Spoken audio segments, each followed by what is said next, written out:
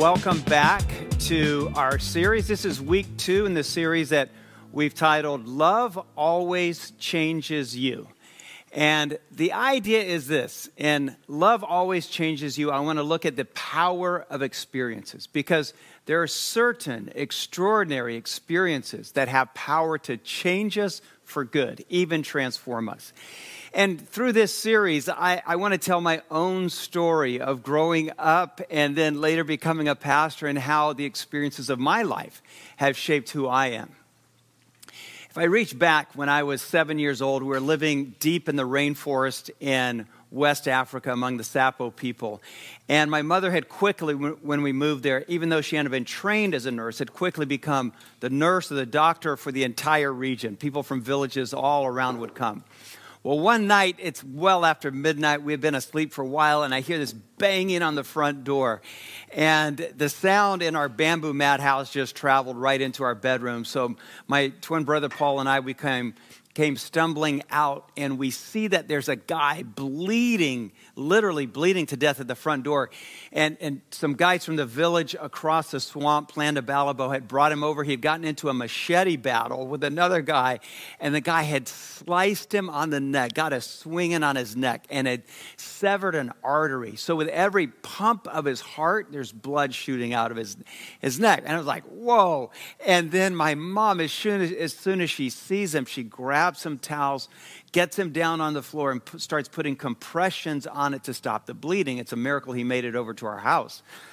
And then she looks at my father and she says, I have a suture kit. She said, but his artery is severed. I have never sewn an artery back together before. She said, I think you need to get him to the German doctor who works at the lumber company, about an hour drive away through the swamps.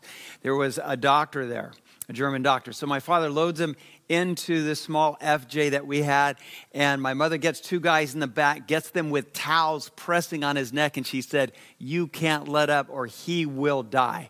And then they're off. And the next morning at breakfast, my dad had made it back before sunrise. And so we asked him, we said, is he going to make it? Is he going to make it? And he said, I think so. The German doctor was able to sew up the artery. I think he might make it. Well, about 2 weeks later, this young guy shows up at our front door, smiling ear to ear. He has stitches. His stitches are still healing all the way across his neck. Huge scar. But he's holding a chicken, and he brings the chicken to my mother as a gift. I share that because when we moved to Africa, my father had moved us across the Atlantic Ocean in order for him to train pastors. Right? And that's what he did, that's what he came to do. But then he ends up not just training pastors and preaching on Sundays, but he ends up digging wells for every village around us. My mother is treating countless people from hundreds of villages. Our back porch, she outgrows that, so my father builds her a clinic. My father also is building dorm after dorm for the girls from the villages so they can escape becoming child brides and attend this Christian boarding school.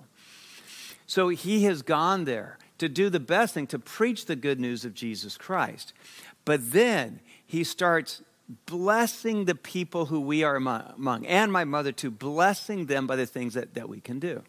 And so that's why I say the experiences of blessing others, it starts to change us. And I say that because not long after that machete wound, we'd only been in this bamboo mat house for about 2 years when our house burned to the ground.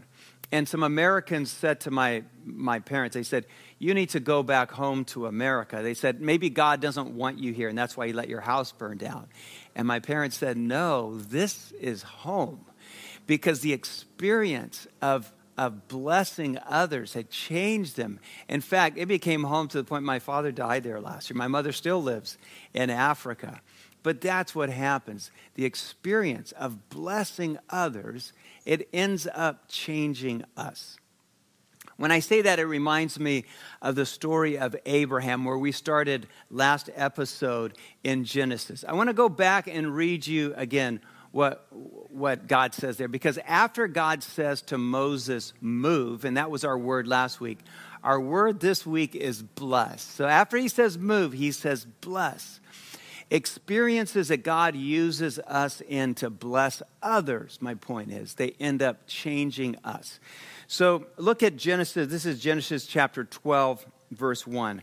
I will make your name great, and you will be a blessing. I will bless those who bless you, and I will curse those who curse you.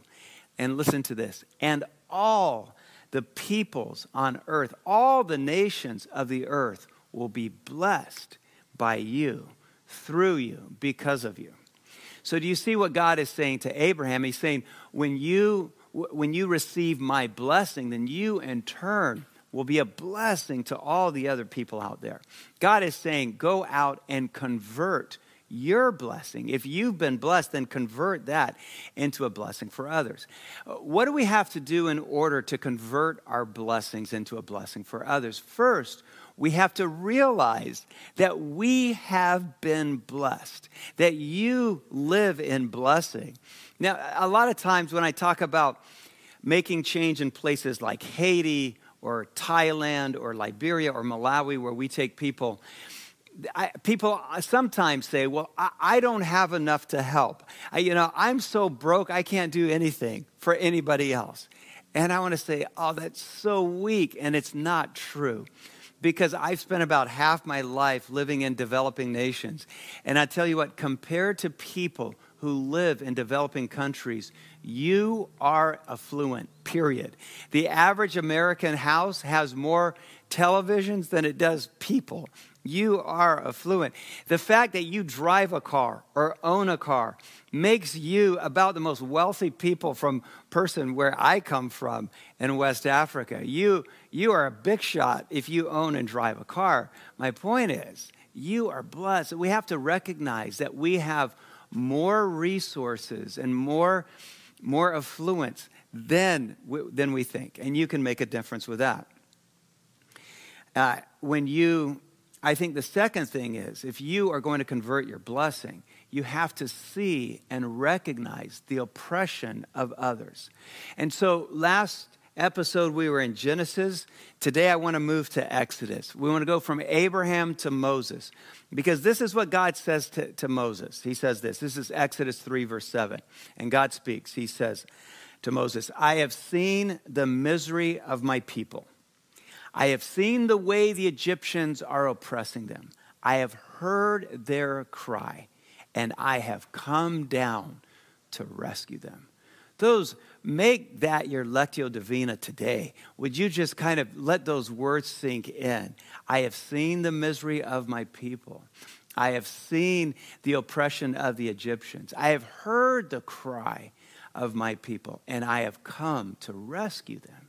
So God hears, God sees the oppression, the injustice, and God comes to their rescue. This word here that Moses uses when he writes, this word cry, and when God says, I've heard the cry of my people, it's the Hebrew word sa'ak. Sa'ak is a very important word. It's S-A-A-Q.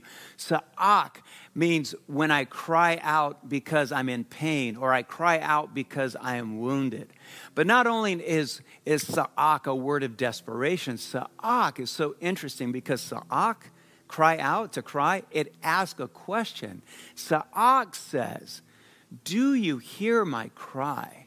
Sa'ak asked, have you seen my trouble? Sa'ak asked, did you see what they are doing to me? Do you see what just happened? Did you see that? Sa'ak says, is there justice? Sa'ak asked, will you step in and intervene when I'm discriminated against, when I am treated as less than, when I'm treated unequally? Sa'ak says, am I in this all alone? The Exodus story shows us how people, when they suffer oppression and injustice, that God hears their cry and he comes to their rescue. And I say all of that because now you and me, as God's people, we too must hear the cry of the oppressed. We too must open our eyes to the injustice, and we too must take action and come to the rescue of those who are treated less than. Here's the problem. I said the challenge to Abraham is to convert your blessing. The problem, though, is instead of converting our blessings, so many in our society, we consume our blessing. We stockpile our blessing. We store up our blessing in storage units and in bank accounts rather than convert it. Can I just challenge you with this today? That your God-given calling is to take what God has blessed you with you in your life and convert that into a blessing for others. The question is, in what ways, how will you use your blessing to be a blessing and spread the kingdom of heaven here on earth? I think if we're going to convert our blessing, we also not only have to see that we have been blessed, but secondly, we have to listen for and hear the cry, hear the sa'ak of all people who are oppressed and stepped on and pushed down and treated unjustly. I think it's easy, isn't it? Let's be honest here. It's easy to ignore and to be deaf to the cries of sa'ak if we are not the ones being oppressed. If it's someone else doing the crying out, if we're honest, we can simply ignore that. When the system works for us, when the system works for me, if I'm honest, then it's easier for me to say, well, the system is fine for everybody, when maybe it's not, when maybe in many ways it is wrong for many other people. When the discrimination or the inequality is against someone else, it becomes easy for me to turn a blind eye or have a deaf ear because it's somebody else. But in order for us to truly be God's people, as God calls Abraham and Moses to be, we have to hear the cry of the oppressed, and we have to respond to that just like God does. Egypt shows us this Egypt story of people being in slavery. It shows us how all through human history, certain groups of people have used power to preserve their privilege. And that's what was happening in Egypt. I was teaching a class this last spring in our Justice College preview series, and my class was on social justice. And so for one of the lectures, I invited in a friend of mine, Dr. Adama Salou. And because I know at ASU, she teaches a class titled Power, Privilege, and Oppression. And I said, Dr. Salou, we need you to come in and speak on power, privilege, and oppression. I said, it's just a one-night lecture, but I need you to put all your content from one semester into this one night. And it was stunning. It was one of my favorite lectures I've ever heard, as she talked about her story and about the issues of power, privilege, and oppression in our society. And if you're wondering why is Adama Salou's voice so powerful and strong, it's because she was born in a place where power was used to preserve privilege. She was born in the West African country of Sierra Leone. And when Adama Salou, Dr. Salou, was born, the Sierra Leone was still a British colony. So she was raised in a culture knowing what power and privilege was like. She knew what it was like to be the oppressed, to be the one who needed to be set free. And so she speaks with that kind of voice. My point is, around us every day, there are people and people groups using power to preserve their privilege. And we have to be voices against that. We have to turn the tide on that. What is oppression? I've used that word several times today. Oppression is when those in power use their power to preserve their privilege. Our eyes need to be open to that. In the Old Testament, as we read it, God sends a liberator against the powerful to free them. He sends his person, Moses. And Moses' story is about liberating people from injustice and oppression. It's about standing up to an empire. It's about standing up to a Pharaoh. And so the great lesson here in Exodus is that first God uses a person, and then God uses a people to set others free. So when Moses and the people of Israel escape Pharaoh and they cross the Red Sea, you might think the story's over. You might think, all right, he got them out of there. No, the story just starts, because as soon as they cross the Red Sea, he takes them to the foot of Mount Sinai, doesn't he? And he says, hang on, sit right here, because I think right here God is going to speak to us. So then Moses goes up on Mount Sinai and God speaks. And God starts to give him what we know today as the Ten Commandments. Let me read you this. This is from Exodus chapter 20. I'm going to start in verse 1. God says, I am the Lord God who brought you out of Egypt, out of the land of slavery. I am your liberator. How do you like that? And then we read this. 1, have no other gods before me. 2, do not make any idols. And I'm going to pause there for a second. Because when we read that, do not make any idols, well, it kind of makes sense because we knew that all the Canaanites people had carved images of their gods with a small g, that they worship gods made out of stone and marble and iron and wood, right? And so God says, have no idols, no icons before me. But you see, underneath that story, God is saying, cheap carved idols don't represent me. But underneath that is a story that you are my people. You represent me, not some cheap carving. You are my people who will bring my kingdom and spread it on this earth. That was the people of Israel's calling, and that's our calling. God says, you are my representation. Now go and be my blessing. In other words, God's people are his means of blessing those who are in poverty, those who are desperate, those who are oppressed, those who are being treated unjustly. Here's the thing, and if you're writing anything down today as you listen or watch, then write this down, that God is disturbed by injustice. God is disturbed by injustice and oppression of any kind, and he wants it stopped. And here's the kicker, that you are God's means for ending that injustice and oppression. God uses a person like Moses. God uses a people like the people of Israel, and God wants to use you. God is looking for a person like you. He's looking for a people like a church. He's looking for a people like the church, the Grove, to use us as his people to make change for good. There's another commandment here. The third commandment, if we keep going in verse 7, says, do not take the name of the Lord God in vain. That word take is a very interesting word because, sure, it means don't use, but the word take, nasa, in Hebrew means do not carry. Do not take along with you.